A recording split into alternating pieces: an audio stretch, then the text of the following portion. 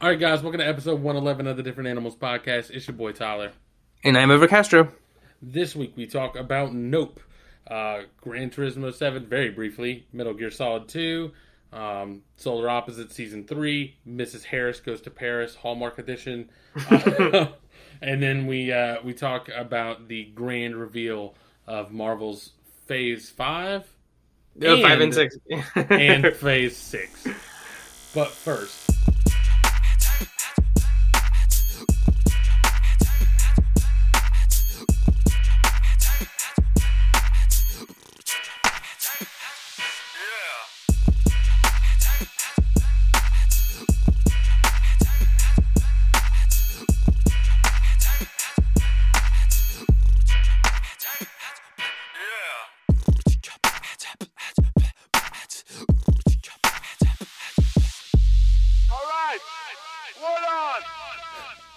All right, so as usual, we'll start with what we've been watching or playing, and I'll let you go first because you've got a little more going on than I do. Yeah. So this week I have a movie, a show, two movies and a show, and I guess I'll start with the big movie of the week, which is Jordan Peele's Nope. Okay. So this is Jordan Peele's third movie. It's his first one since 2019's Us. Mm-hmm. And it stars Daniel Kaluuya, who's from Get Out, and Judas and the Black Messiah, and Keke Palmer, who's from Nickelodeon and a bunch of other shows. And she was in what was that show with? What was that show? Scammers. I forget the movie with Jennifer Lopez. But anyway, so this is Nope. It's a new movie that just came out. And it's about two descendants of like horse ranchers, and they breed and they train horses for movies. And it's about them, and they encounter something in their farm that is of an extraterrestrial nature. That's pretty much the plot. And overall, I like this movie. I liked it a lot. I think it's his least scary of the other two. The other two, being Get Out and Us. I think it's, Get Out, masterpiece, 5 out of 5. One of the all-time greats at this point. Instant classic. And then Us, I was a little bit iffy on. I would say I probably would give it a 3 out of 5. I wasn't so hard on it. I thought it bit off more than it could chew, but it does have some great imagery. Did you see either one of those? I've seen both of them. Okay, and I agree mostly with you. I think I'd probably still rate Us a little higher, but I definitely still have it below Get Out, and for those same reasons. I think I think the base premise of it is just a lot. And so in order to make that work, you know what I mean? Like it's filmed well. I think the messaging is all there. But I think just the base premise behind what happens in that movie is a little much. Yeah, I agree. I think from what I remember at that time is sort of what I've heard some other people say was that, for it to do this thing where they go down at the end, somebody goes down an escalator. I'll just say that, right? You have to. Somebody was saying that they should have introduced more fantastical elements into the movie earlier, because then when it does that, you go, wait, and your brain is so caught up in being like, wait, so who built this? Wait, so has it always been there? And so because the rest of the movie is a little bit more grounded, that when that happens, you go, wait, huh, what? And I think if it would have been more like a fantastical setting, your brain would have been more likely to forgive it, right? It's kind of like right, like if there had just been absolutely bonkers stuff happening more often, then you see the bonkers thing at the end and you're like, okay, you know what I mean? You just accept it for what it is. Whereas like you said, it's been very grounded. There is one mystery throughout the whole movie, which is how are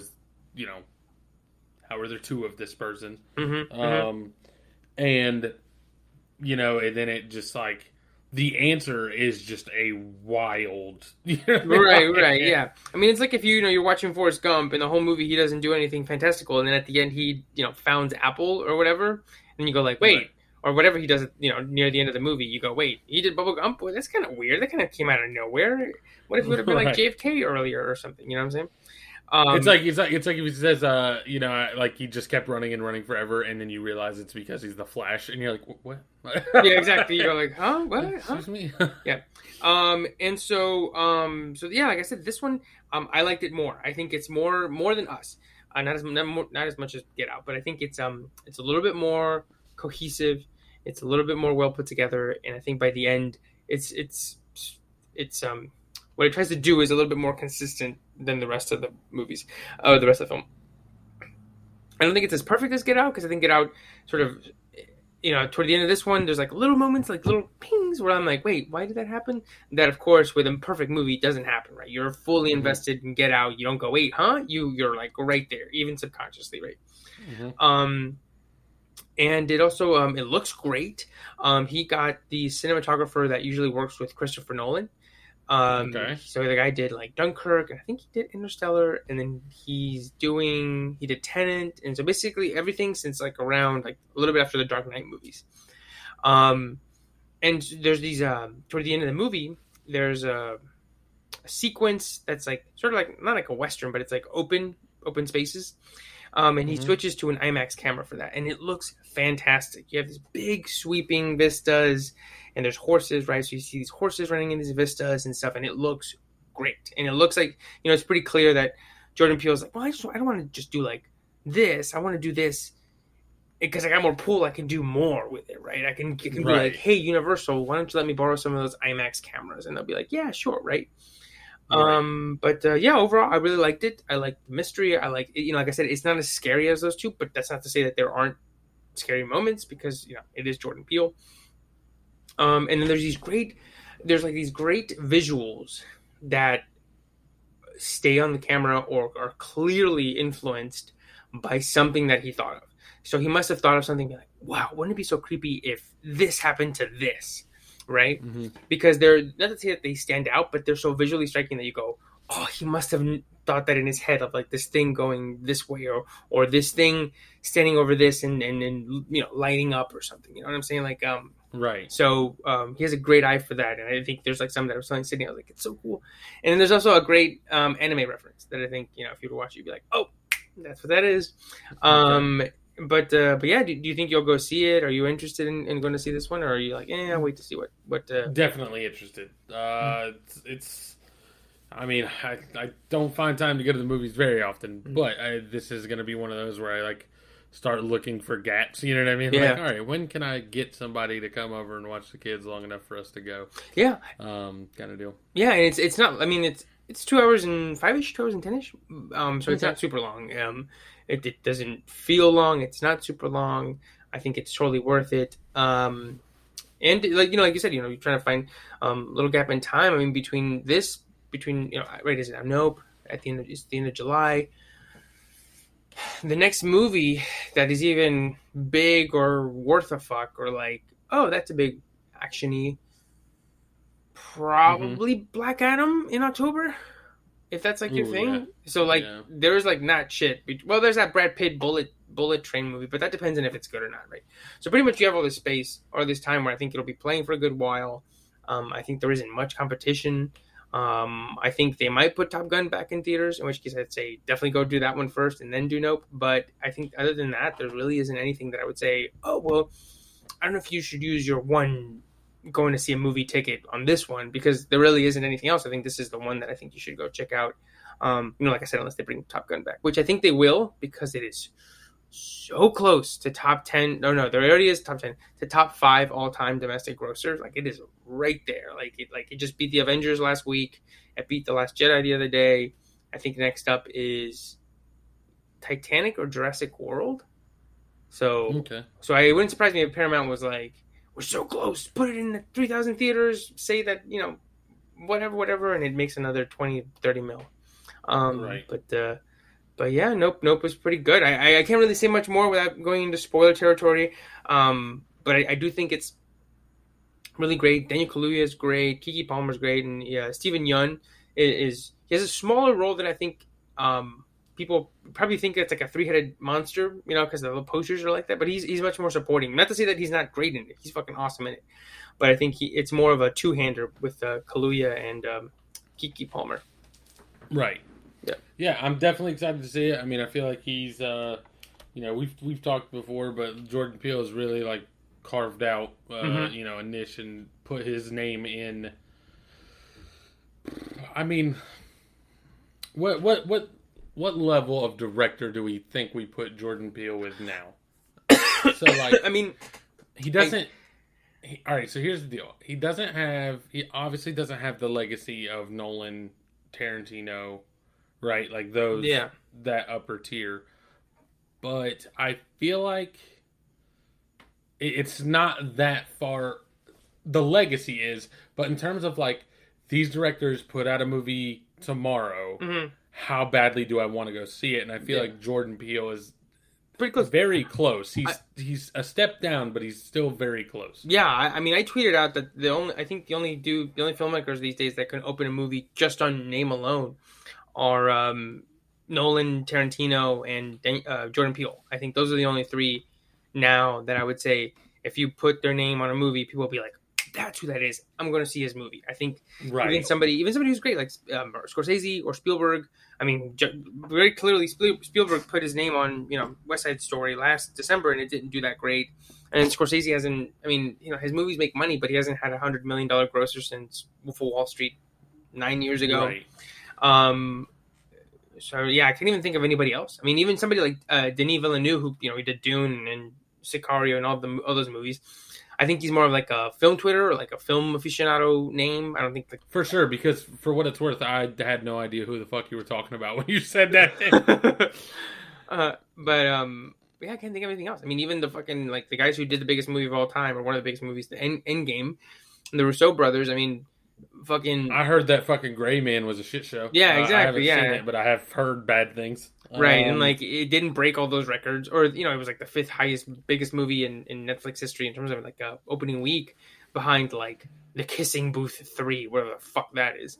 So I think there's only like I think those are the Sister Act 3. Is that movie still coming? Eventually on Disney Plus, whenever that fuck that happens. But yeah, I think those are the only three guys. I mean, everything else it depends on like. Having a good script or a good thing. I mean, movies open big these days, but I think those are the only three that I think people go. You know what it is? Those three could put out a movie without you having any fucking idea what it's about. And exactly. That's the thing. Yeah. Like Scorsese, Spielberg, those guys. Like Spielberg put out West Side Story, and in my head, I'm like, I don't really fuck with musicals, so I'm not going to go watch that in a theater. And that happens, bro. I mean, you'd be hard fucking pressed right now. Like, or here's the deal: it would put me in a fucking bind if fucking Quentin Tarantino, Jordan Peele, or Christopher Nolan were like, "I'm doing a musical." I'd be like, "Ooh, you motherfuckers!" Like, fuck, do I want to go watch a musical now? What's going on? So yeah, I mean, that's like a real rarefied air that he's put himself in with literally 2 movies under his belt, and then his fucking biggest accomplishment before that was just a sketch show on Comedy Central. It's such a wild, it's such a wild transition, right? Like 100%. Is there anybody else you could think of that's done something like that? Not that instantly, and not with that kind of change in genre. I mean, I think you fucking. The only thing I come up with off my head is. Fucking Ronald Reagan being an actor and becoming president. Yeah, exactly. Yeah. Well, I mean, you got like the guys from SNL, like people from SNL, but they go into comedy themselves, right? I don't think there's anybody who went from, even somebody like what's his name, Saul Goodman. What's his name? Bob Odenkirk. He's in Better Call Saul. Which I haven't seen yet, but I've heard great things about. But even he had a show called Mr. Show in the middle after SNL, right? So it's like they don't just go straight from this to horror. Not to say that his movies aren't funny, because I think Get Out's pretty funny, and I think this one's actually pretty funny as well. But yeah, I mean, even somebody who gets gigantic, somebody like Eddie Murphy, comes off straight off of SNL, but he's doing comedies, right? Or even what's his name, Jason Sudeikis, he does a comedy, right? Right, they do a comedy, and they also, it seems like all of them put themselves as the lead actor because they're writing material for themselves to perform, right? Like Jason Sudeikis does a comedy, but he is the lead actor. Bob Odenkirk does Mr. Show, but he is the main guy on Mr. Show. Yeah. Eddie Murphy, same thing. Andy Samberg, same thing. And you know, that's like them being like, look, I can make a movie, but also like I'm writing a thing that I know I can do well. Whereas Jordan Peele has literally been like, I wrote sketches for me and one of my friends, basically to do on Comedy Central, and then all of a sudden I'm directing other people, and without actually knowing off the top of my head, I'm gonna assume Oscar winning. I feel like Get Out probably won an Oscar if I had to take a guess. Yeah, it won best original screenplay. Right. So I mean, like, I'm directing an Oscar-winning movie with other people, and that's wild. He's like literally not even in any of his movies. Yeah. Yeah. It's just that's such a crazy thing to just pull off, and to not just pull it off a little bit, right? Like, that's the thing too, is that like Mr. Show was like a cult kind of following. You know, Jason Sudeikis has like popular movies, but not particularly like, I don't feel like they're necessarily critically received like anything super outrageous. But like, your first movie to be Get Out is just such... Oh, yeah. Like, you know how many directors out there are like, fuck, I wish I made Get Out at any point in my career. Yeah, and fuck, what was I gonna say? You're saying, yeah, I mean, you're saying, like, you wish somebody would come out from sketch comedy into something like this. It's like a fucking Bobby Lee made like an existential drama about a divorce, right? You go, wait, what the hell? Like, him, the guy who just like made fart sounds on TV. Yeah, he's the one. He made fucking, what is that movie? Wedding Story. Oh yeah, man. Yeah. Directed by Bobby Lee. You're like, huh? Excuse me? Yeah. No, I mean, yeah, it's you know, it's incredible, and it's like you said, it's incredible that he's not like there's a guy, David Bowie's son directs movies. I think I've talked about him here before, Moon and a couple of other ones. But even him, and he's like, oh, you know, he's like known, Duncan Jones, right? He's known, but he's not like famous, right? But this, you know, to go from that.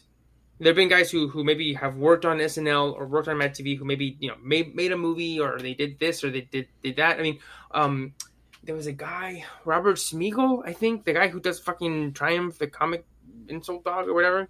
He did a movie called Big Fan with Patton Oswalt, where he plays like a giant New York Giants fan. He's like, that's like his whole life. And then one day he gets the shit beat out of him by a couple of those Giants players when he gets like too close to them, like at a bar or something. And it's like about him dealing with like fandom and like, what does that mean? And like, what kind of person is he? But anyway, it's like a drama, right? But it's not like known, right? He didn't go to become Christopher Nolan, right? He just stayed a guy who does movies, and he sometimes does Triumph, the comic insult dog or whatever it's called. Right. Yeah, it's a rarefied air that he's thrown himself into, seemingly impossibly, really. Like, also, even if you're not coming from comedy, any director would love to have Get Out at any point in their career, but like, also to have Get Out as your literal first movie. Like, oh man, because like, what's the one we talked about? Like, oh, The Matrix was absolutely amazing, but that was their second movie. You know what I mean? Like, their first one was like a much smaller. To just come out and just be like swinging for the fences like that is wild. Yeah. Oh yeah. It'd be like if Michael Bay's first movie was Ratatouille, but he made the mice fuck. Because that's the number one thing that's the Michael Bay signature. Mm-hmm. If you watch Transformers, in the bottom right corner in one gutter, there are two mice fucking. Easter egg. But yeah, so that's Nope. Sandwiching it between Get Out and Us in terms of rating. Yeah. Mm-hmm. What would you say you give it out of 5, probably? I give it a 4. Yeah. Okay. Good deal. It's definitely something I'm interested in seeing. Just like I said, I gotta find time. Mm-hmm. All right. So, do you want to talk about one of yours next, or do you want me to briefly talk about my thing? Let's sandwich yours in, because my next two, I won't say I keep them short, but one of them I won't talk much about. So. Okay. All right. So, basically, I finished Horizon Forbidden West a while ago. I mentioned that, and I've really just been playing a lot of Gran Turismo because it's a mostly, well, I guess not mostly, because there is a big online, but like there's it's a single player game, at least for me at the moment. There's a lot of single player content to get through, and it's I haven't played it as much as I've wanted to because my time has been spent trying to get Forbidden West done. However, with that being said, it's not a game that you always want to play. You just have to be in the mood for it. So I've decided I'm going to try and play through Metal Gear Solid 2 whenever I'm not playing Gran Turismo. So Sons of Liberty? Yes. I've heard... So I feel like from what I've heard is that Sons of Liberty is... based on, I have one friend who's like, Metal Gear Solid games are his, like, that's his, I don't know, like, a lot of people have an affinity for one franchise, and they're like, that's, like, the thing I'm attached to. He's attached to Metal Gear Solid games like that.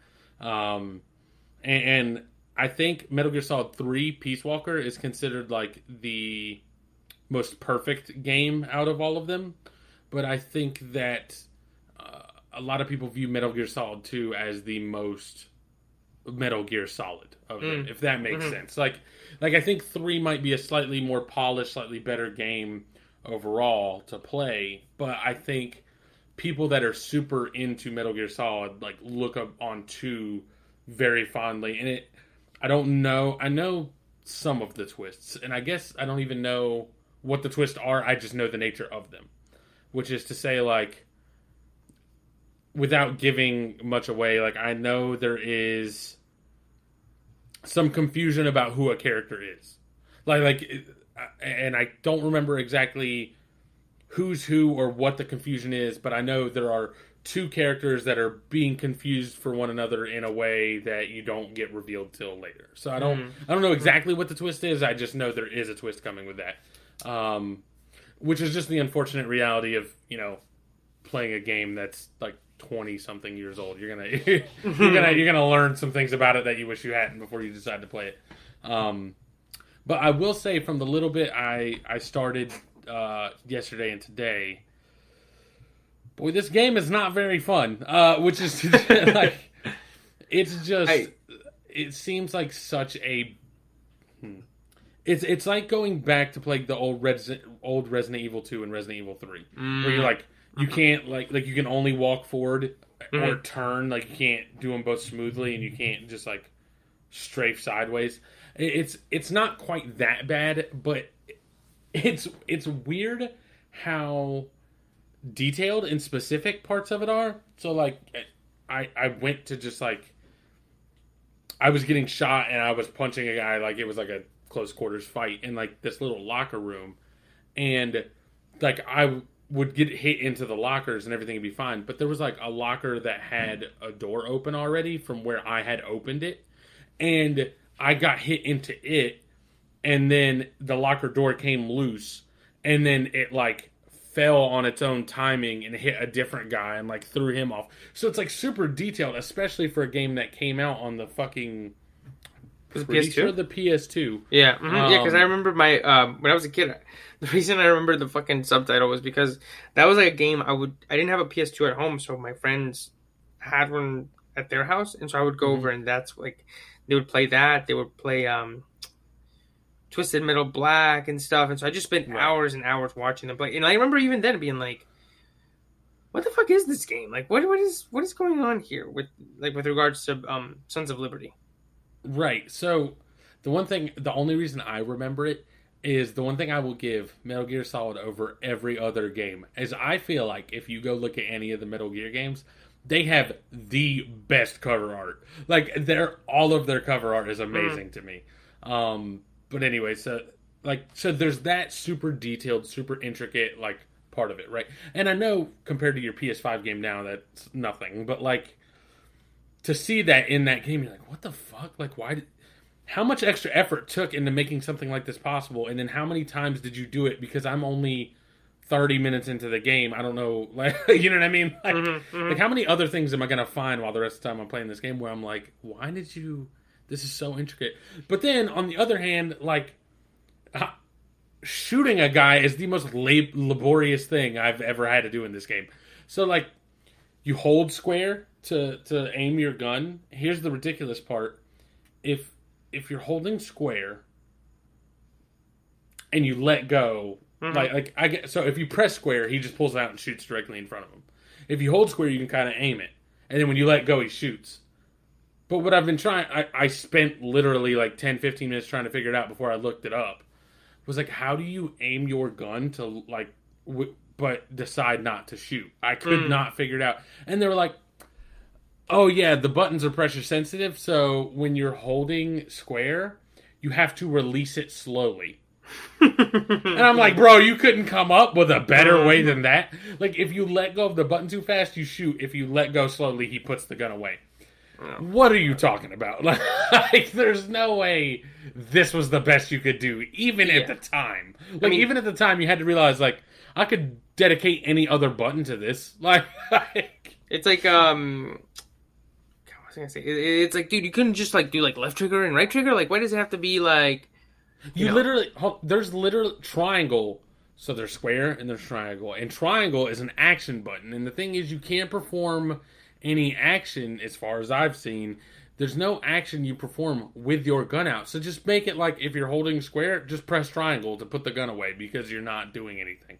Like, why did it have to be... Make it L3 or R3, just like click in the analog stick. You know what I mean? Like, there's so many better ways to do it. And like, then there's the other thing that I had to figure out was, so if you walk up to a guy, like, from behind, and you want to, like, choke him, right, to, like, knock him unconscious, there's two things about this that are ridiculous.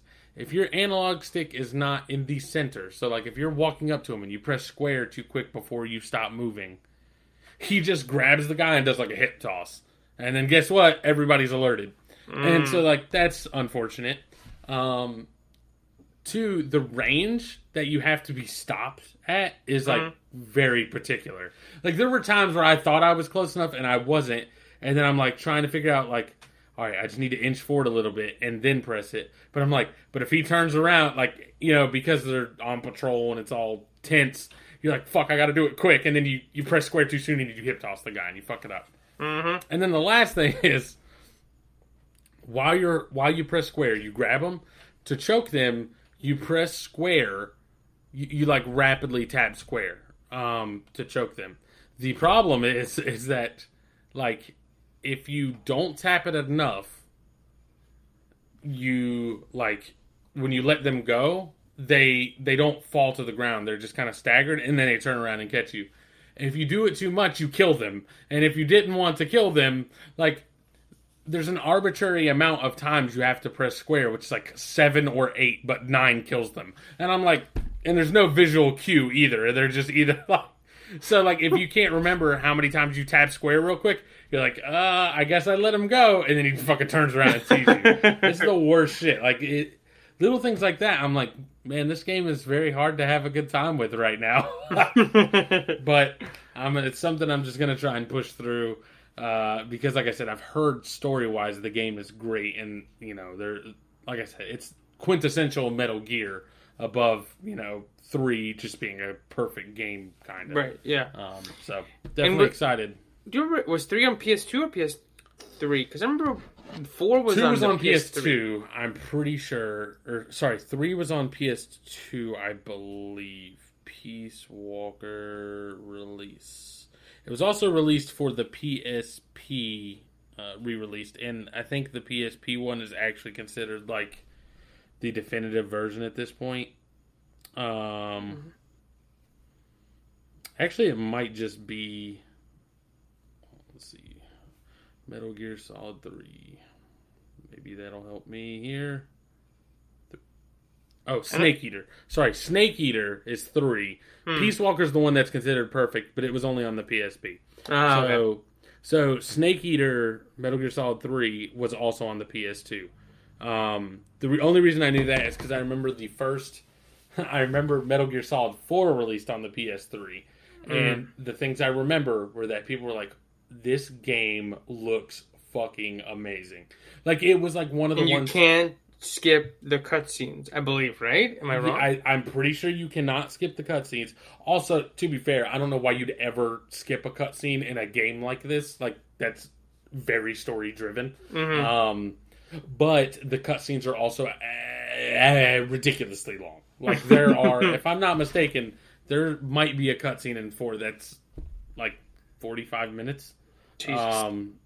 Yeah, like people were like, "This is a movie; it's not a video game," which has been a talking point for games even recently. But this one was like kind of pushing it to the extreme. But for people that are into Metal Gear, they were like, "I don't give a fuck. Like this is exactly what I want." But yeah, that's. Anyways, Metal Gear Solid 2. Excited to keep playing it despite some bad first impressions. Nice. Also, nice, because good. those small things are things that generally, the more time you spend with a game, you just kind of get used to, even though they're bad.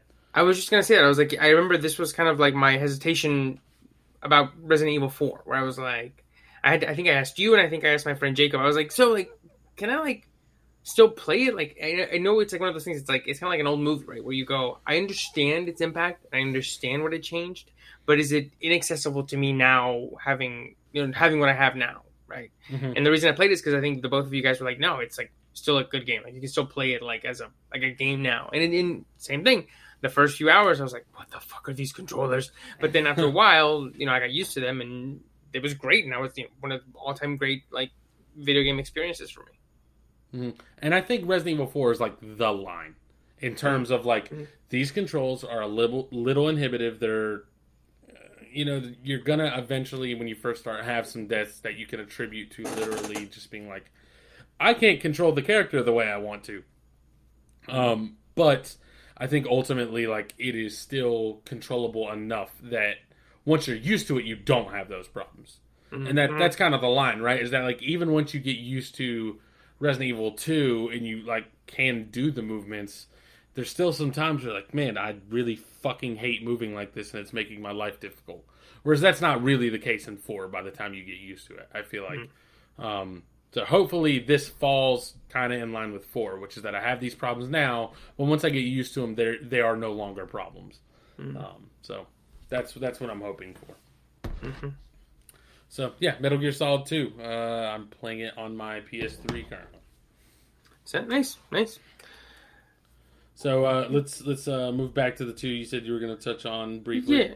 Yeah. So my next one is I watched the 3rd season of Solar Opposites on Hulu. I watched the first 2 seasons I think last year back to back. I watched the first season 2 years after it came out, and then the last one came out last season.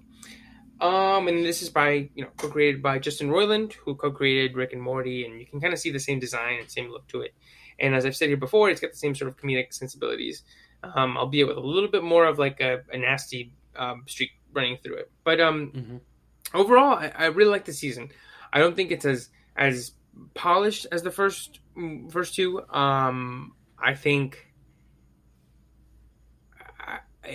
So I think I mentioned on here about the first 2 seasons about how I liked how they would go. They would have like an adventure, and it'd be close to the end of the episode. They'd be like, "Oh, so wait, so what was our arc today?" It was a lot of like breaking the fourth wall, right? Yeah, and they'd be like, an episode would start and be like, something, be like, when? It's like after this cold open, when we hit the title page, starting like now, and then the titles would happen, right? So I like that. I would say that this 3rd season leans on that a little too much, where toward the end they're like, they're basically like introspective about like what they are in the show and stuff. Like what is our role in this community? Like, are we actually good people, or what is our role in besides having wacky sci-fi adventures? Yeah. But I think it leans on it a little bit too much. But nothing that derails the show. I will say so. I think I mentioned on here. Well, it's just like fucking wacky, just lines where they'll like just like and I love it for that where they go on these adventures that make no sense whatsoever. So like in one, they have this pupa thing, which is like this little blob that is supposed to one day mature and terraform the planet to fit their needs, right? But it's just like a comedic little like creature. And so one day they go inside of it because it's like sick, and they find like this boar that ate the mouth guard of like one of the aliens and stuff. And so then later on toward the end of the episode, they're like, something happens with like a ghost, and they're like, ghosts aren't real. And then one of them goes, oh yeah, if ghosts aren't real, how come I just took a ghost boar to the orthopedic dentist or something? And it's just like, I just go like, what the fuck is going on? Like, what am I watching? Right. But overall, it's really good. I think I mentioned on here that both seasons 1 and 2, around like the 8 or 9 episode mark, they do this thing where they deviate from the main 4 aliens and they focus on the wall, which is this like ant farm where they've stuck maybe like thousands of people that they've shrunk because they pissed them off into this little habitat, right? Do you remember me mentioning that? Like a little, I do remember you talking about that. Mm-hmm. And so the first 2 are, the whole season happens, and then episode 8 or 9 is just like the whole episode is about them, and it's like this really fucking great like dramatic storytelling that I actually found myself being like, holy shit, like this is like really really really good. Mm-hmm. But then this season they sort of took that episode and like split it up, added more, so you'll be watching an episode and there'll be like little scenes from that, which I didn't really like, because there'll be like an episode with like a sizable chunk from that story, and then the next episode won't have anything about them, and the next one will have just a little bit about the wall. And I was like, I wish they would have just put them all together and just had one big wall episode at the end like they had before, because it was a nice little change of pace. It was nice. I looked forward to it, right? But other than that, I mean, those are my only 2 qualms, right? Like I think, I mean, I'm not gonna go in here and be like, solar opposites, you know, their themes didn't do this or that, because I don't even think they're trying to reach stuff like Rick and Morty, right? Like if you watch Rick and Morty and you watch even something like the Pickle Rick episode, which, you know, has at this point been kind of like defanged or you know, changed into what it actually was. There's a lot that you can read from it. You can take from it, from that one, from the Vat of Acid episode, from you know, the one where they go to live on that tiny planet and there's like corn, right? Like the screaming sun or something. So you can take more out of it, but this isn't that at all, right? It's just like pure, like just comedic id just being poured into, you know, 22 minutes per episode. So I don't think, you know, like if you like the first season or first 2 seasons, watch it. If you like Rick and Morty, watch it. If you like just like weird fucking comedy, watch it. But because I think it's great. I think it's a nice little change of pace. And the voice acting is great. I think Roiland plays the main alien, and then Thomas Middleditch plays the like little site, the one of the other ones, and they're both fucking fantastic in it.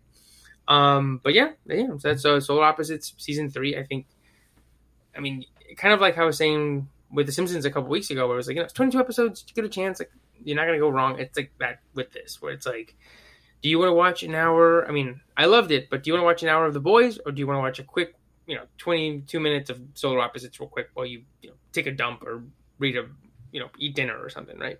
Right. Yeah. So definitely something to think about watching. I just need to give it another chance, because I started to watch the first season once and was like an episode and a half in, and I was like, I think I'm good on this. But I maybe not gave it. Maybe I wasn't giving it like my full attention to like actually catch some of the stuff. So I might just need to give it another shot. Mm-hmm. Yeah. Definitely do. I think you know, it's like it's just a good, you know, funny time. I don't think I'm not gonna be like, oh my god, I can't believe they did this or that, or like that thematic story was crazy. It's not that at all. Right. And then my other thing, super quick, it's a movie called Mrs. Harris Goes to Paris, and it's just like this movie about this lady in the 50s who goes to Paris to buy a Dior dress. And it was just like a nice, lovely little English movie. It's a nice like mom movie. So if your mom's coming to visit, or if you want to watch something with your parents next time, if you're listening to this, if you're together, just put this one on. It was a good time. Okay.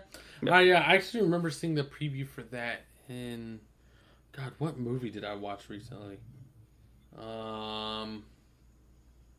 Damn, I don't know, but I remember seeing a preview for that, and I was just like, well, who's this for? Like, but yeah, the way you described it kind of makes sense. So yeah, I'd seen a preview. What would you give that out of 5? Oh, I give it a 4. Yeah, it was just like a nice, extreme. Like once by 20 minutes in, you realize what it is, and you go, okay, well, like let's see if you nail it, and they do nail it, and it's just like super well made. It's just like smooth. You kind of know where it's gonna go, but then when it gets there, it just does it so well that you go, fucking movie, you got me. So, okay, I guess the best way to describe how I felt about it when I saw the preview was I was like, it sounds like the plot of this could be a Hallmark movie. Is like how I viewed it. It's like, because it's an older woman that like finally saves up the money to go to Paris and get a dress, right? Yeah. Mm-hmm. Okay. Yeah. So I was like, this seems like this could be a Hallmark movie. But obviously, if it's done well, then that's why it's not a Hallmark movie. So, yeah, definitely with a lot more care and I'm gonna say sharp edge than a Hallmark movie. Cool deal. Yep. So that's what we've been watching and playing lately. The last thing we wanted to touch on for this episode is the MCU has made some announcements. Yes, yeah. So Comic-Con was this past week, and I believe Friday was DC, so they came out and were like, here's Black Adam. No Flash footage because Ezra Miller is fucking insane. That's so wild. Like, how have they not just straight up canceled that movie or recast? Like, why are we still dancing around this? Like, get this man all the way out of here. I think from what I've heard, the test footage has tested so well that they're like in such a predicament. I think if it was shitty, they would just drop it onto HBO Max. But look, we struggle to put out good movies in this one. This one's gonna be like really fucking good. Like it's as good as the first Aquaman. Like it fucking sucks, bro. It's like damned if you don't.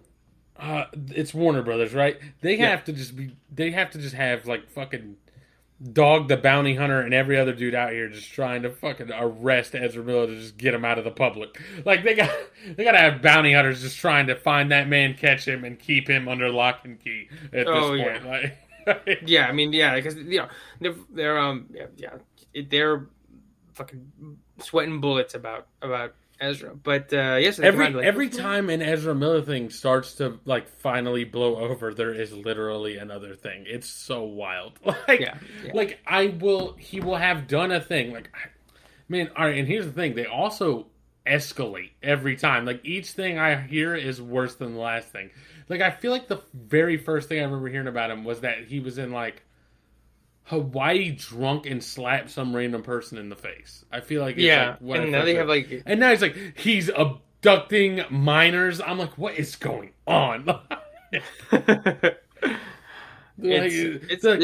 whole Ezra Miller's girlfriend's family has been reaching out. They haven't been able to... I'm like, yo, what is this man R. Kelly? What is that on?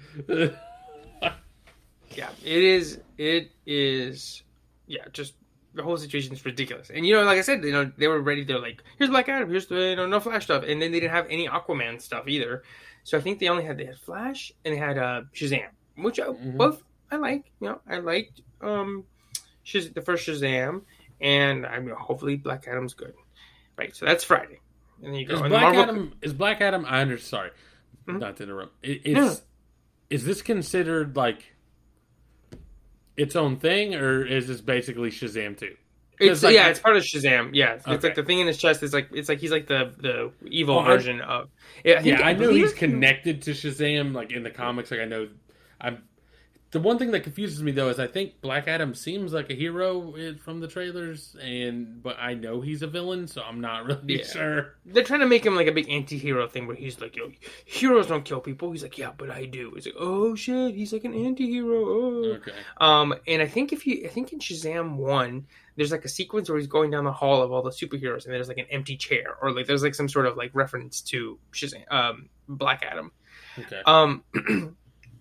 And so then Saturday, Marvel comes out, and they're like, "Oh, that's cute. You guys got 2 movies. Here's fucking Phase 5," and they just dump everything into it, right? So, but then even then, I was like, I had some friends over, and I was like, scrolling through, and I was like, "All right, cool. None of these really blow my mind because I knew about them." But I'll run through these real quick before I mention what blew my mind. So they go Ant-Man Quantumania. Yeah, I'm just gonna go super fast through these. Ant-Man Quantumania, February of next year. Secret Invasion, spring of next year. Guardians of the Galaxy, May of next year. Echo, summer next year. The Marvel, summer. Blade summer, Ironheart autumn, Agatha maybe next winter, and then next spring 2024, Daredevil, 18 episodes of that, and then finishing up Phase 5 with Captain America: New World Order, May 2024. So I was like, oh, cool, neat. I mean, that's a lot of stuff. Some stuff I'm not like super hot about, but like I'm excited for it, right? Mm-hmm. And then they go, but we're not done, because not only do we have Phase 5 up here, we also have Phase 6, and they put up all these spots, and they put up 14 slots, basically between like 2024 through like I think late 2025. And like, here it is, the first whatever, right? Mm-hmm. And like the first movie of Phase 6, Fantastic Four. I was like, oh, fuck yeah, let's go. They finally put it on November 2024. Man. I'm there. Let's go, right? I'm not here for it.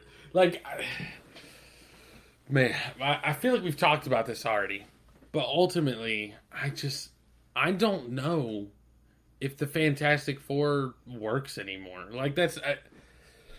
Man, all right, you've had 2 bad movies. I'm not saying that's the reason it can't work, right? But what I am saying is that if you look at the Fantastic Four, you've got the Human Torch, cool, right? He's cool.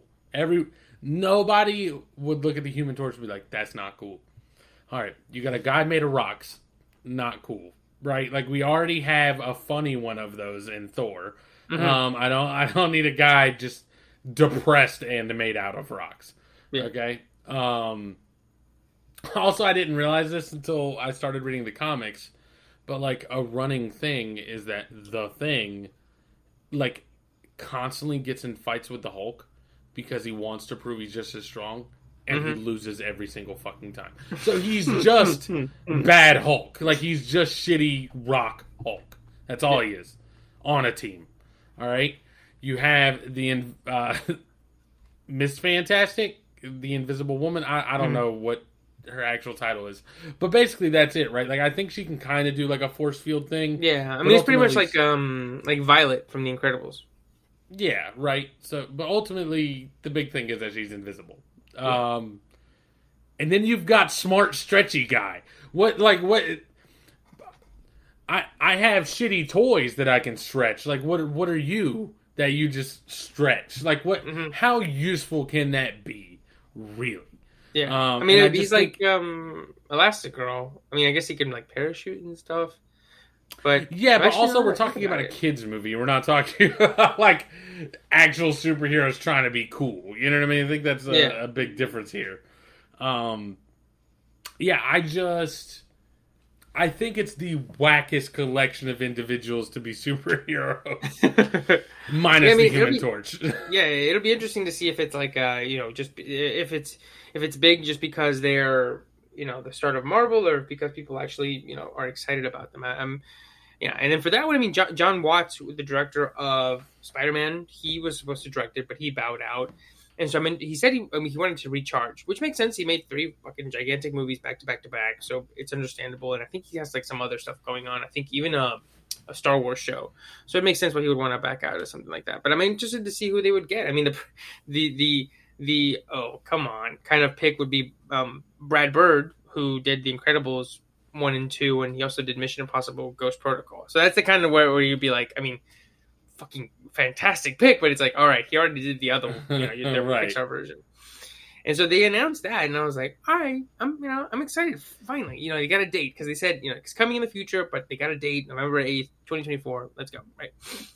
And then they go, oh, by the way, we got 2 more announcements, and the next one is that May 2nd, 2025, almost 3 years from now, we're gonna have Avengers: The Kang Dynasty, or Kong Dynasty, in theaters. And then not only that, but then a few months later, in November 7th, 2025, we got Avengers Secret Wars coming that November. And that's when I was like, I'm back. I'm fully back on board, because I'm not going to lie.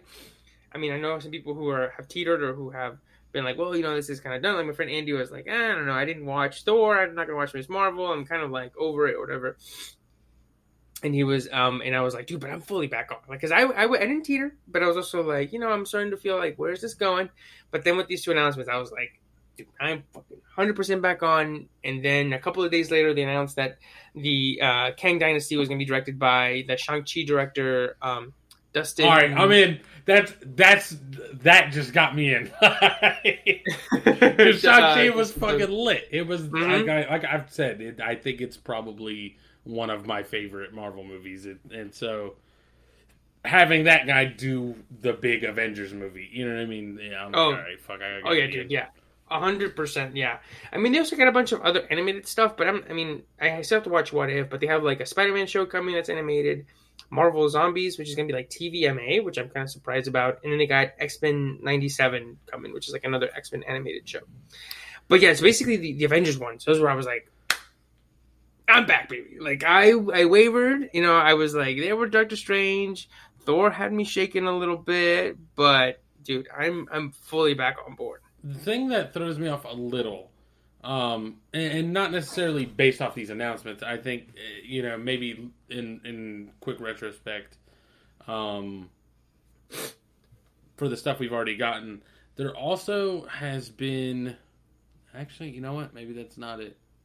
Yeah, maybe I don't have anything to add, but like I feel like there's been a lot of, and maybe it's just because they've started to have Disney Plus shows that it feels this way, but I feel like we're starting to like dilute the I don't know what I'm looking for here.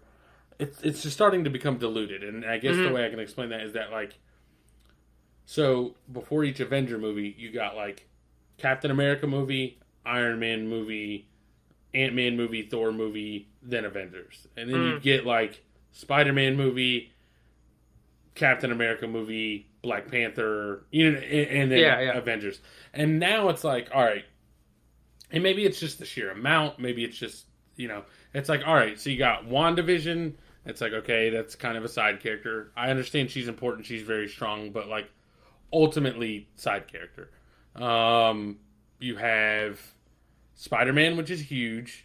You have Loki, side character. You have fucking Falcon and Winter Soldier, side characters. You have, and you know, maybe I still have not watched Falcon and the Winter Soldier. Maybe it doesn't become, based on the fact you told me there's a Captain America movie, and knowing that, you know, he is Cap currently, maybe he's no longer side character, but basically side character. Then it's like Doctor Strange, huge. It's like Miss Marvel, and you know what I mean. Like I feel like I'm getting so many of these little characters that it's hard to care about without like meeting them all for the first time. And you got Shang-Chi, which is a new character, but like doesn't feel like a side character at all after watching the movie. Like he just seems like he has to be important, and maybe that's just based off the strength of how good that fucking movie was.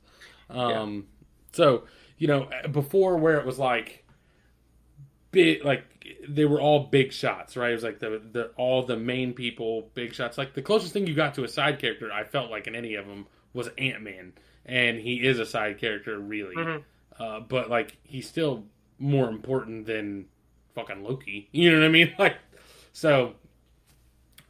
You know, it's just it'll be interesting to see going forward. I mean, I think what would help them best is if Kevin Feige said, I mean, he's not, it's hard because he can't say you don't have to watch all of these because they need people to watch them, of course, right? Super fans to watch them. But I think what would be important is if they made a distinction being like, you don't have to come to all these, right? You don't have to watch Echo, you don't have to watch Hawkeye or whatever, because there'll be like some sort of clunky one or two lines of exposition in the next one. Side character. Yeah, right. Which is great. You know, if you're a super fan and you want to watch Hawkeye, you know, get that filled out, you can watch it, right? It's there. Same thing with the Agatha show, right? Like it's not going to impede me from watching an Avengers movie. But of course, Kevin has to say, you got to watch all of them, right? Yeah. Because he wants people to watch it because you need the money, right? But of course, I can't imagine that he in his heart of hearts believes that everybody's going to watch everything all at once, because there's no way that he doesn't know that people are going to get exhausted of it, all right? There's going to be just so much in the marketplace to watch. So I wish there was a way that he could be like, psst, you don't have to actually watch all of it. Just watch these movies in this movie, this movie, in this movie. All right, so I feel like what would be cool is if the wording would get like, you become a problem the way I'm about to word it. Also, sorry, just back to my previous point. Black Widow, dead character. Like, we didn't even, she's not even a side character. She's a non-existent character. But anyways, like, if they could just separate it into, like, I'm going to call them stages, which is to just say, like, the part that would get confusing is mixing stages and phases.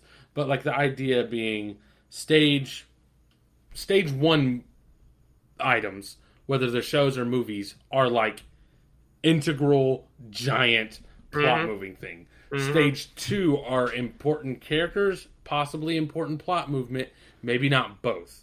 So, like, Loki is probably stage 2, right? Because I feel like it introduced Kang huge, and really put the multiverse on like front page, huge, but still not fucking Doctor, you know what I mean? Like, whatever. Any of those movies. And then you just have shit that's like stage 3, right? Which is just like Agatha, Echo, Hawkeye. Yeah, Echo, Hawkeye, those. And so it's like, they do tie in. You're not saying they don't matter. It's just like you are rating the not officialness, but like the importance. And the people that are, I think that would serve you both ways, right? Which is that people that are super interested are still going to watch no matter what. But you're not going to burn out anybody who feels like they're obligated to watch all these things.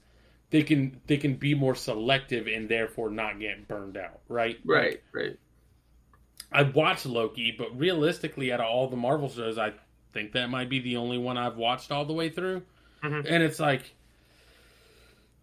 I don't want to watch these, but there was a chance I wasn't going to watch Loki, right? Like the only reason I watched it is because everybody on Twitter was talking about it, and I was like, all right, so obviously it's good and it's important. But like, if I hadn't watched Loki, that would have been like kind of a huge blow when they released like Kang's Dynasty and everybody else knows who that guy is, and I'm just sitting here like, what the fuck? So like, well, even then, I mean, like, I think, Kang, even though he was introduced in Loki, I think he won't become a big part until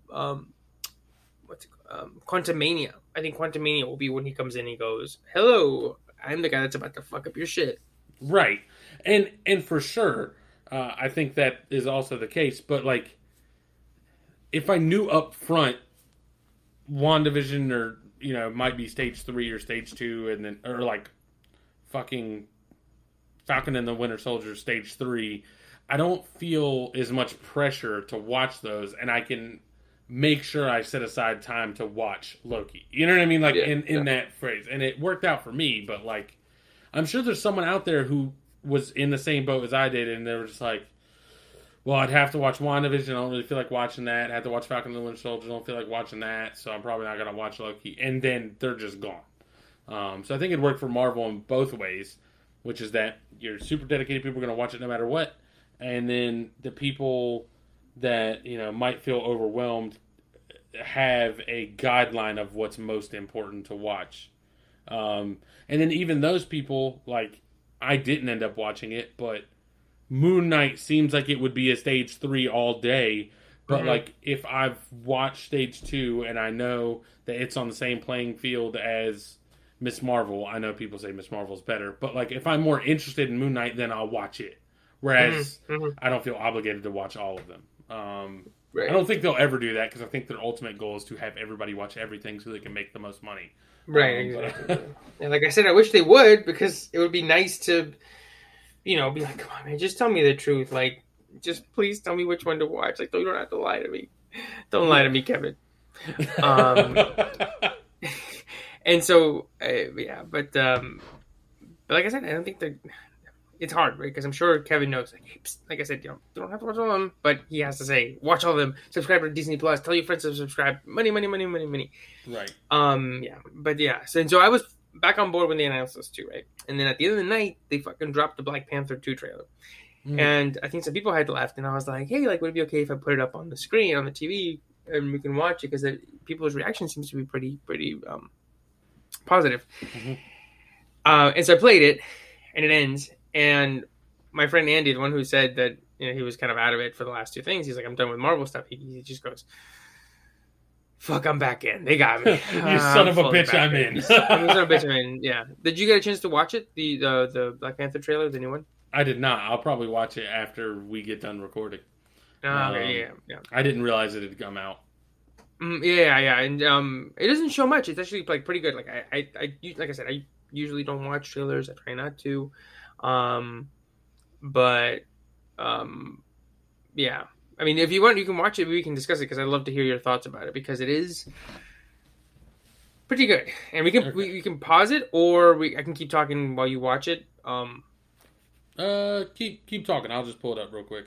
Okay. I guess real quick, the first thing I'm going to ask is who is going to be the main character in this movie?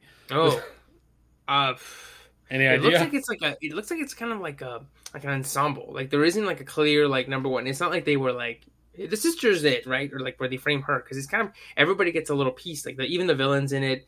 Nakia's in it, the sister, the Shuri's in it, and even his mom, the queen. They're all like given lines. They're all given pretty much even. Well, you'll see.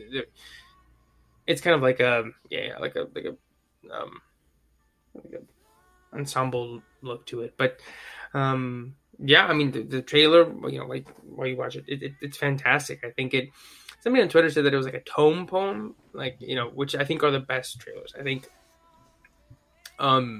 think if you show too much or give away the story, then it's like, well, then what am I watching the trailer for? Well, you watch it, I'll tell a quick story. So, watch Nope. And then went home, and I was like, let me see the trailer. Because I remember the trailer played every single time I went to the movies. And so I was like, well, let me see what was shown.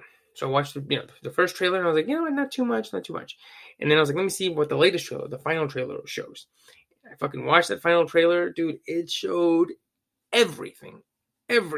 Like the finale, the specific shots in the finale, like the big money, I don't want to say the money shot, but like the big emotional, gut punch of the finale.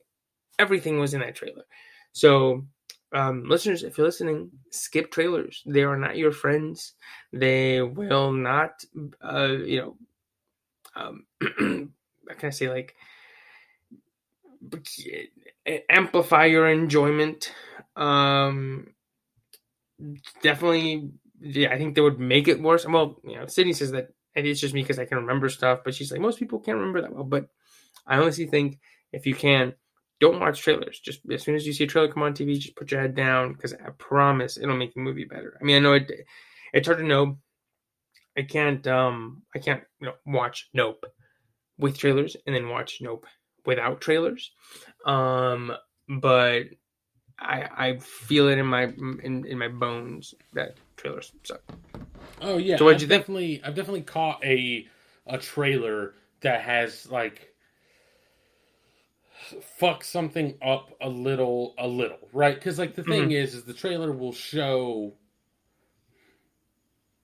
All right, so like here's the part that's hard to argue, right? Is that like people be like the trailer doesn't spoil anything, and it's like, I mean, on its face it doesn't, but when I remember that this thing has to happen at some point, and we're halfway through, I know. Yeah. Like, not only do I know it's coming, I know that there are going to have to be circumstances, and I can usually piece together the circumstances that are going to have to cause this thing to happen. Yep, and that's why I don't watch them, because I'm like, ooh, that shot's coming up, but how are they going to get there? Yeah. So, watch that. So what'd you think? Yeah, I mean, visually it looks impressive. Like, there are enough different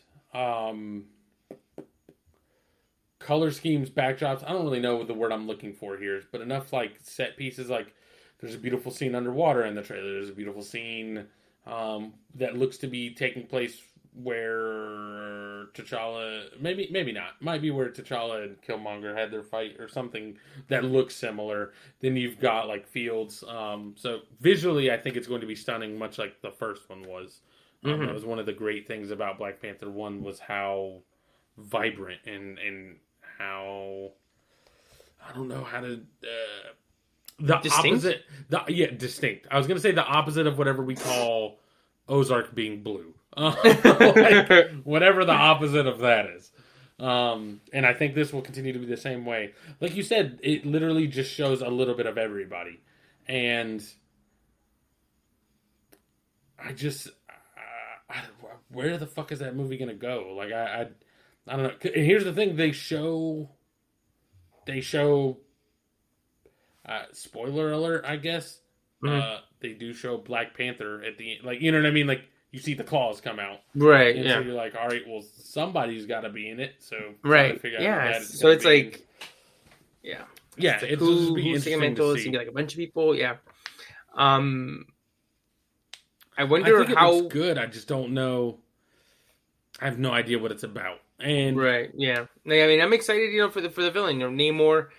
They're finally bringing him in. They kind of, from what my friend Miguel tells me, they sort of reshaped his origin because it's supposed to be like he's from Atlantis. Yep.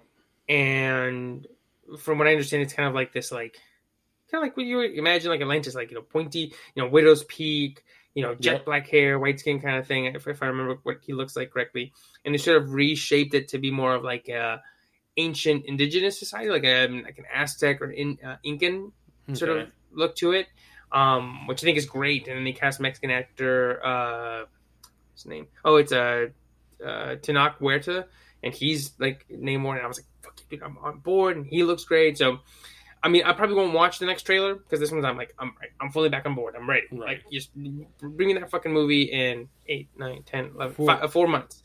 For whatever it's worth, for some reason I didn't recognize that was Namor in the trailer. Knowing what I know about Namor in the comics, I mean, do you want me to tell you anything I know about him in the comics? All Miguel said is that he's kind of an asshole. He's just the biggest. So he's just a big douchebag. Yeah. So the two big things I know are that he treats like Atlantis or whatever his little city is technically called. It might literally be Atlantis. It's like.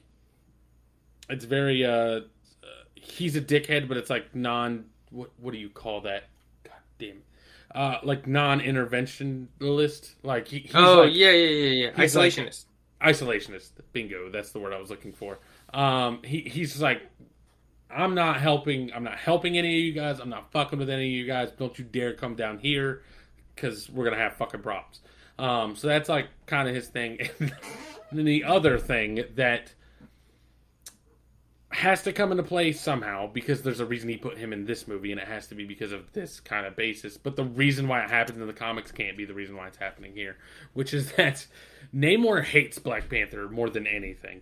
The reason in the comics is because Black Panther is, from what I understand, married to Storm from the X-Men.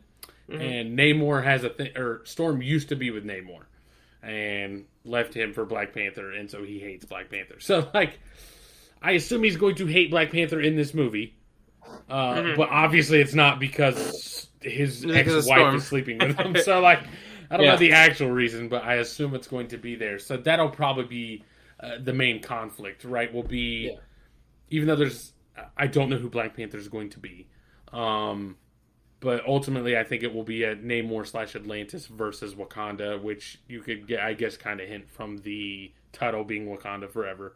I think the focus is going to be on the country as a whole instead of any one person. Yeah. And somebody said that they actually like put the seeds of him a little bit in Endgame. I think I might have mentioned this before, but there's this. If you remember the scene in Endgame where Black Widow's like, she's like, all right, everybody report back to me. And it's like Captain Marvel and Okoye. And I think, I forget, what's his name? Oh my gosh. War Machine. They're all like giving their little reports, right? I think Okoye is like, we've received reports of earthquakes off the coast of Wakanda. Like there's like something going on. And they go like, oh yeah, let me go check it out. Or something like that. Something about earthquakes in Africa or something like that. Gotcha. And I remember reading Endgame stuff, and they're like, "Oh, that's like Namor stuff. Oh shit." So, okay. I think that's like the extent of what they've had. But yeah, dude. Yeah, I mean, the trailer's exciting. I mean, I'm excited. It's like one of those things. It's like it's so far out, and like I probably at some point will drop off watching every single thing. Mm-hmm. I haven't yet. because but that's the things that have come out I've actually wanted to watch. So like there hasn't been anything where I've been like, I don't know, right? Like for example, I like Daredevil. I don't know if I'm gonna watch 18 episodes of that, right? Like that's The only reason why I feel like I might watch that is because the original Daredevil show I feel like got great reviews, and I never watched a single episode. So I'm hoping that one, it won't call on any of those. Like I'm hoping they just do like Daredevil like we've never seen him before. But from what they brought the same actor back, so I'm hoping it'll be just as good, and it'll be like a fresh way for me to get involved without having to go watch old shit. Yeah. The thing that I'm devastated about right now is that, like, I know they're doing a Blade movie. There's no way that movie's going to matter in the grand scheme of things, and I want it to so bad. Yeah. I want Blade to keep showing up in every Avengers movie, and I don't think it's going to happen. I hope so, because I think Mahershala is great. Is going to be great in that role, and I'm excited to see what... And, like, Blade is... I mean, he legitimately is a Marvel superhero. Like, but it just doesn't feel that way, right? Right. like, he's fighting vampires, so it's like, yeah, okay. Like, let's put it this way. Fucking... God, what was that game on the 360? Marvel Ultimate Alliance? Where it was, like, the superheroes, like... most assemble in like Avengers Tower and fight like a big bad. Blade is one of like story wise like a pretty important part of that if I remember correctly. So like he does matter, but he always feels so just like sectioned off doing his own thing. I'm like, there's no way they're gonna keep bringing him back. But God, I hope so. Because they're like, hey, well, you know, he's killing vampires. I know, but like, do you have to keep bringing him back? Like, is that important like that? I don't know. Right. But I'm gonna be like, but look how fucking dope he looks. Like, that's my problem, right? Is that like he's so dope. At least the Wesley Snipes version was dope as shit. So I'm like, I'm sure this version is gonna be dope, and that's all the only reason I want him around, right? I want Shang-Chi out here martial artsing the fuck out of people, and then I want Blade fucking roundhouse kicking syringes in the motherfuckers' heads. While spitting aggressive one-liners. Motherfucker, do you know who I am? What is it? What the fuck you doing? Oh man. Yeah. I mean, it won't be that, but it won't. But I just like I'm bracing myself for it. Yeah, I do like. I was looking at the Phase Wikipedia, and I like that. And then Phase 6 will conclude, and that'll be the end of the multiverse saga. So kind of like how there was the Infinity Saga was the first 3 phases. Phase 4, 5, and 6 are the multiverse saga. What's funny is I already assumed that to be the case, and it just hit me that I shouldn't I shouldn't have because I had this problem with God of War, which was that like the Greek, games were a trilogy, and then we went to Norse, and I was like, yeah, another trilogy, duh. And then they were like, Ragnarok will be wrapping it up, and I was like, huh? There's only 2. So like I naturally just assumed there were going to be 3 phases in this. I know, I kind of assumed so too. I mean, I thought Ragnarok would be like you kill Thor, and then Odin is the big bad in whatever the third one's called. Right. But that is not the case. But yeah, so also just a brief thing that I saw while we were recording. It just kind of popped up. Maybe worth your time to go onto Twitter soon and mute God of War and Ragnarok, because I saw a thing that said, all right, this is wild. There is a leak that there will be a leak. Like there apparently is speculation that the same guy that leaked a bunch of the stuff about The Last of Us Part 2 story, which he leaked. I remember that. All of it, and it was all correct. There was no bullshit. Like, it was all legit information. There's a rumor that guy is about to leak God of War Ragnarok stuff. So it might be worth your time to just mute some of that so you don't come across it. Yeah. I'm gonna do that. Or if we do it first, we could find him and kill him. Could do that. Commit atrocities. There's like a tweet that's like, what is it? We can't just ratio it. Oh god, I gotta get it right because it's so good.